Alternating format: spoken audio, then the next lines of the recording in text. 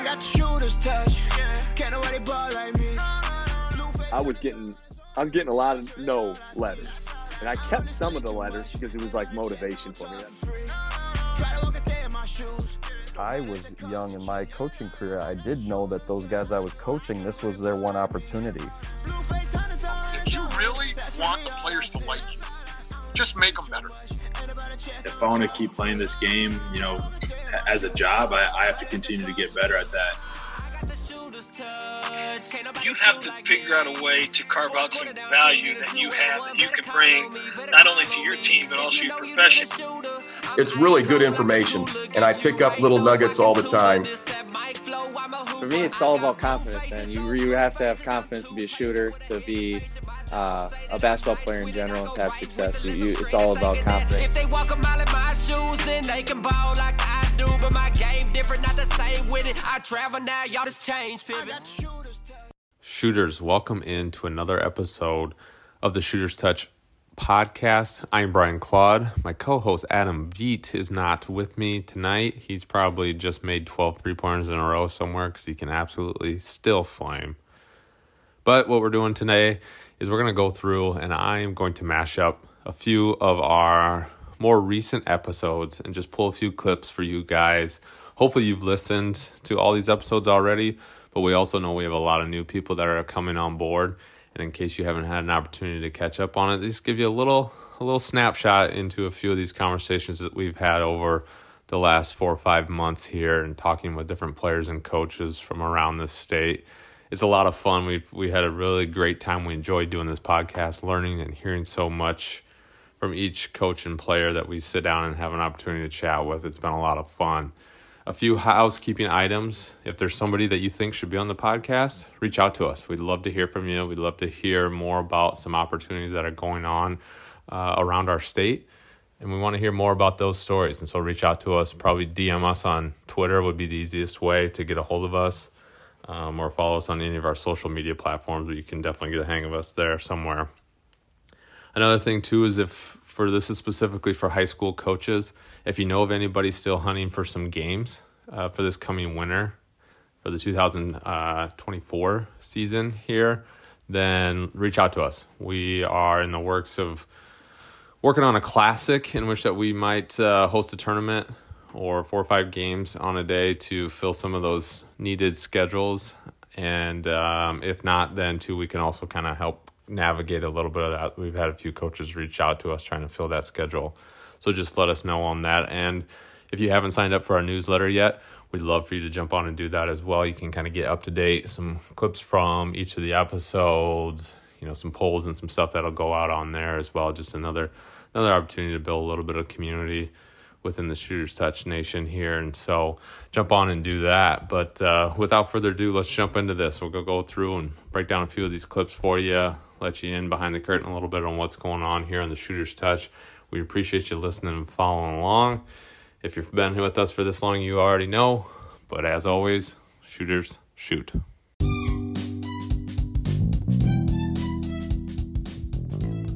This first clip here is from our conversation with Smokey Barr, Hall of Fame official.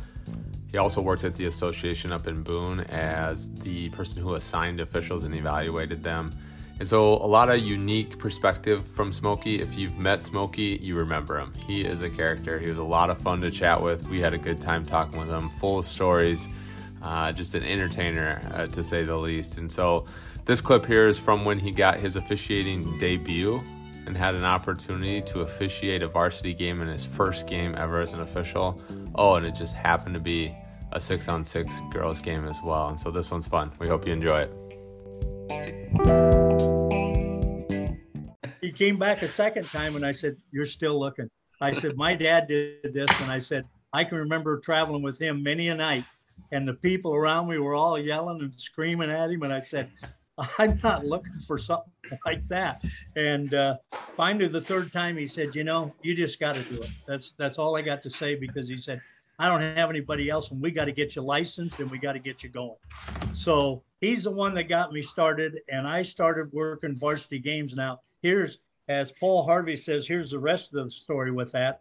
I got to work a 6-player girls game, my first varsity basketball game, and that's all he had were varsity games. And it was a 6-player girls basketball game. And when we grew up in Algona, they didn't even have girls basketball. I'd never seen a girls 6-player basketball game. And I'll tell you what, it was a treat. I'm sure I don't want a video back of what it looked like, but and you can imagine in that. Now here's a good story. The first night I'm out, this team scores, and at the forward score went in. Well, they turned and raced and went to the center line to get position. So on the throw in at the next, because we had to throw the ball up to the other official, I throw a bullet pass to my partner, and this girl's come screaming around. I hit her right in the side of the head with that. I mean, it took her down right now. And I run up and I said, I am so sorry. And the coach comes out and the coach said, that's my best player. And I'm going, Coach, I feel horrible. What was she doing? Why was she racing up to the center line? I figured they'd score and just stand around and wait for the other team to play the other 3-on-3 at the other end. And he says, well, that's how we do it. And I said, wow, I didn't know that, but I do now.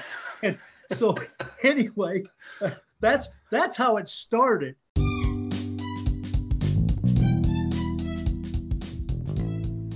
This clip is from our chat with Megan Meyer, senior guard for the Drake women's basketball team, and we asked her what her pregame routine was, and this one might surprise you a little bit. So we go to shoot around, come back, I shower, and then I put like my uniform on right away. A lot of my teammates think that's really weird, but I have to put it on right away and then go eat pregame meal in my uniform. And then I take a pregame nap in my uniform. No way. Yeah. Wow. Always have to get the nap in. Yeah. So, all right, I'm trying to put this through. So you eat and nap in your like full uniform, like shorts and top, or just socks, the top? Shorts, socks, and warm up. Everything. Oh, warm up too. Wow. Yeah. So you're great. Like, this is awesome. I love this. So like if you happen to oversleep, you could just sprint to nap and just like take your sweatshirt off. You're there. Exactly. Yep. This next clip is from our chat with John Henry, the head men's coach down at William Penn.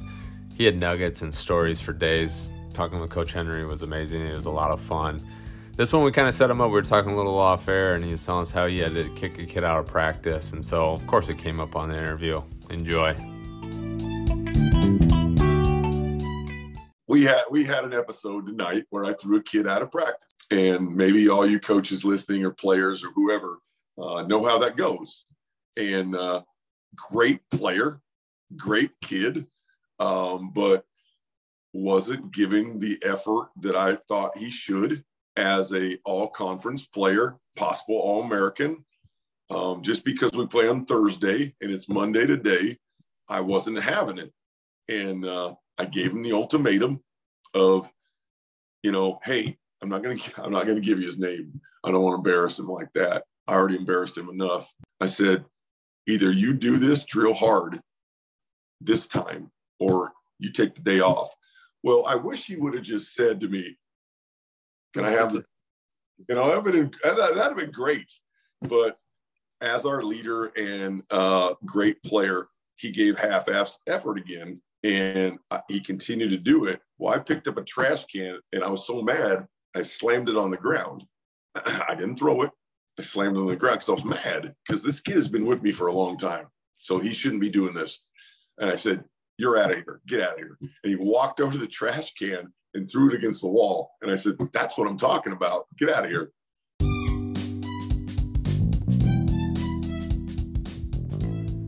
Recently, we sat down with Bowen Bourne, guard for the UNI Panthers, Norwalk legend. And we talked with him about a lot of things, but most specifically, that championship run that his team went on his senior year, and most importantly, the championship game. And so he relives a little bit of that with us in this clip. Yeah, I remember not having a great first half, just individually. Like, I just remember not shooting it as great, which up until that point, like, I played so good my entire senior year. Like, there was really not a single game where I ever didn't play like good. And so it was a little weird. And I remember being like, man, like, I wish why am I not making some of these? And so just kind of throughout the game, just like stay aggressive, like stayed in the same mindset. And I do remember like the one stretch, like in the third quarter where I think we got it. We were up maybe 14 or 16, even, at the start of the fourth, like we were up big, and then Sergeant Bluff came back and within the last like 3-4 minutes of the game, like cut it to 4. And so at that point, I just remember just being like, just stay afloat, like just make it to the end. Like that's all I remember thinking about.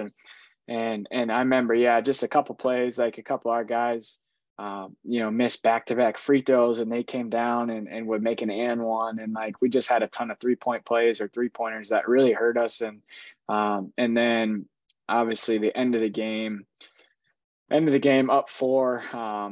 I told everybody, like, when you get the ball, don't touch it, like, because in high school, the clock doesn't stop. And so I think they had the ball with maybe 30 seconds left or whatever. So I was like, don't touch it. Like, let the clock, like, tie your shit, like, do whatever you have to do to let that clock run. And so they ended up missing a couple shots, and we took it out of bounds with, 4 seconds, and everybody was like, hold the ball, like, don't throw it in. And then, ended up winning it. And it was a pretty amazing feeling just to know, all your hard work over the past, basically your entire life, and especially the last like 3 years, was a pretty amazing feeling, to go out like that, because it doesn't always happen that way in sports. So I felt, pretty lucky to kind of have like a storybook ending, really.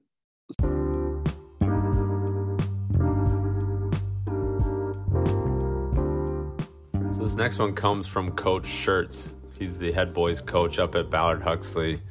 Comes to us from Alabama, and so it was interesting to hear a little bit of his story.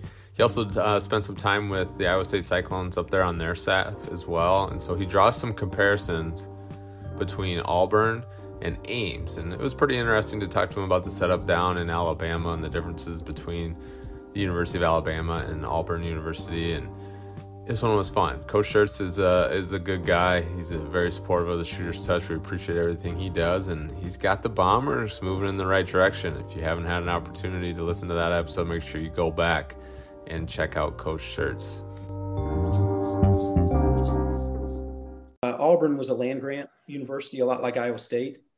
In Tuscaloosa, Alabama was the other school. I don't know dates. I don't know if it was first or not. But actually, when we moved to Ames, I thought, oh, this feels familiar. And so I actually compare Ames and Auburn in a number of ways. The university, the size, the degrees they kind of offer and emphasize. And the only difference I say is Ames has 2 downtowns. Auburn has 1. So like college kids and the adults in Ames go to different places. Auburn just had 1 place. Obviously.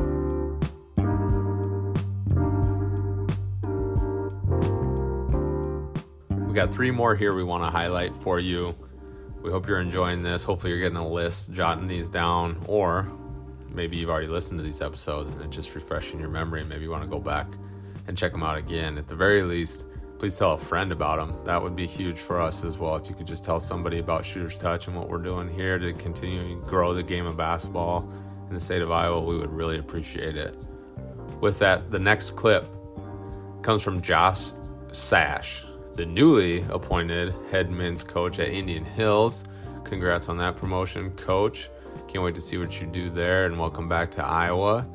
But in this clip, we talk about his brother Tyler and growing up and his love for the game of basketball and how those two sharpen their skills growing up in a college town. So Tyler and I used to go over to William Penn in the summers, and I'm telling you, like, the dude was like in 6th grade and he's playing with like college guys, and like he's hitting shots from everywhere. He's throwing behind the back passes. He was a special talent, and he had some Division I offers to play basketball. And I think at the end of the day, playing football at University of Iowa was something he didn't feel like he could pass up. So, But his his first love, I think, was basketball as well. So.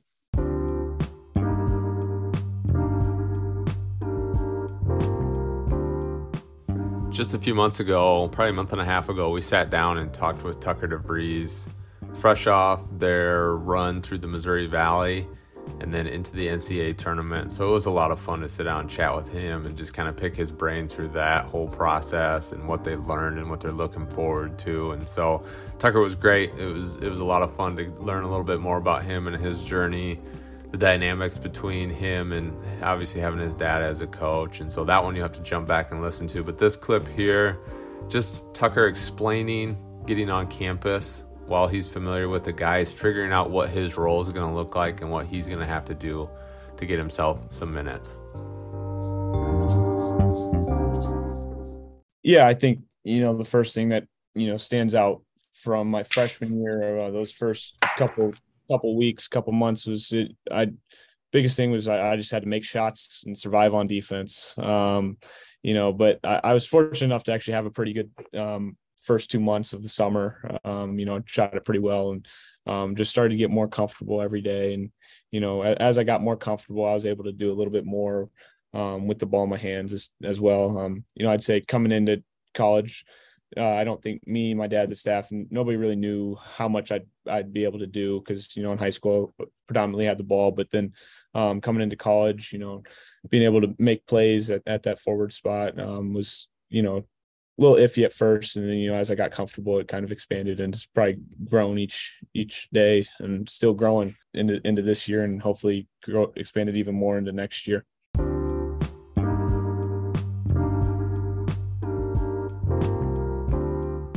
This last clip comes from Maya McDermott, point guard for the UNI Panthers. And she talks to us about Point Guard U and the fact that, the UNI Panthers have traditionally had really good point guards.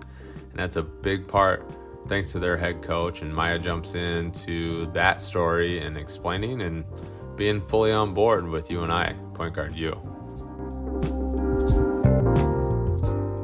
Better and dominate? Yeah, what are your thoughts on that? Well, starting off with Coach Warren dominating as a point guard, I think learning from her and just kind of looking back at the years past and seeing all those good point guards go through the program, I think it's an honor to be a part of that, and it's good to hear her out every day. And Point Guard U, I like that, and hearing that. Like I said, it's an honor. And I think Oakland with our new offense and our new pace every day, he's teaching me all these great things. And then having Taryn, our other point guard, come in and now the role that I have to fulfill is how can I teach her?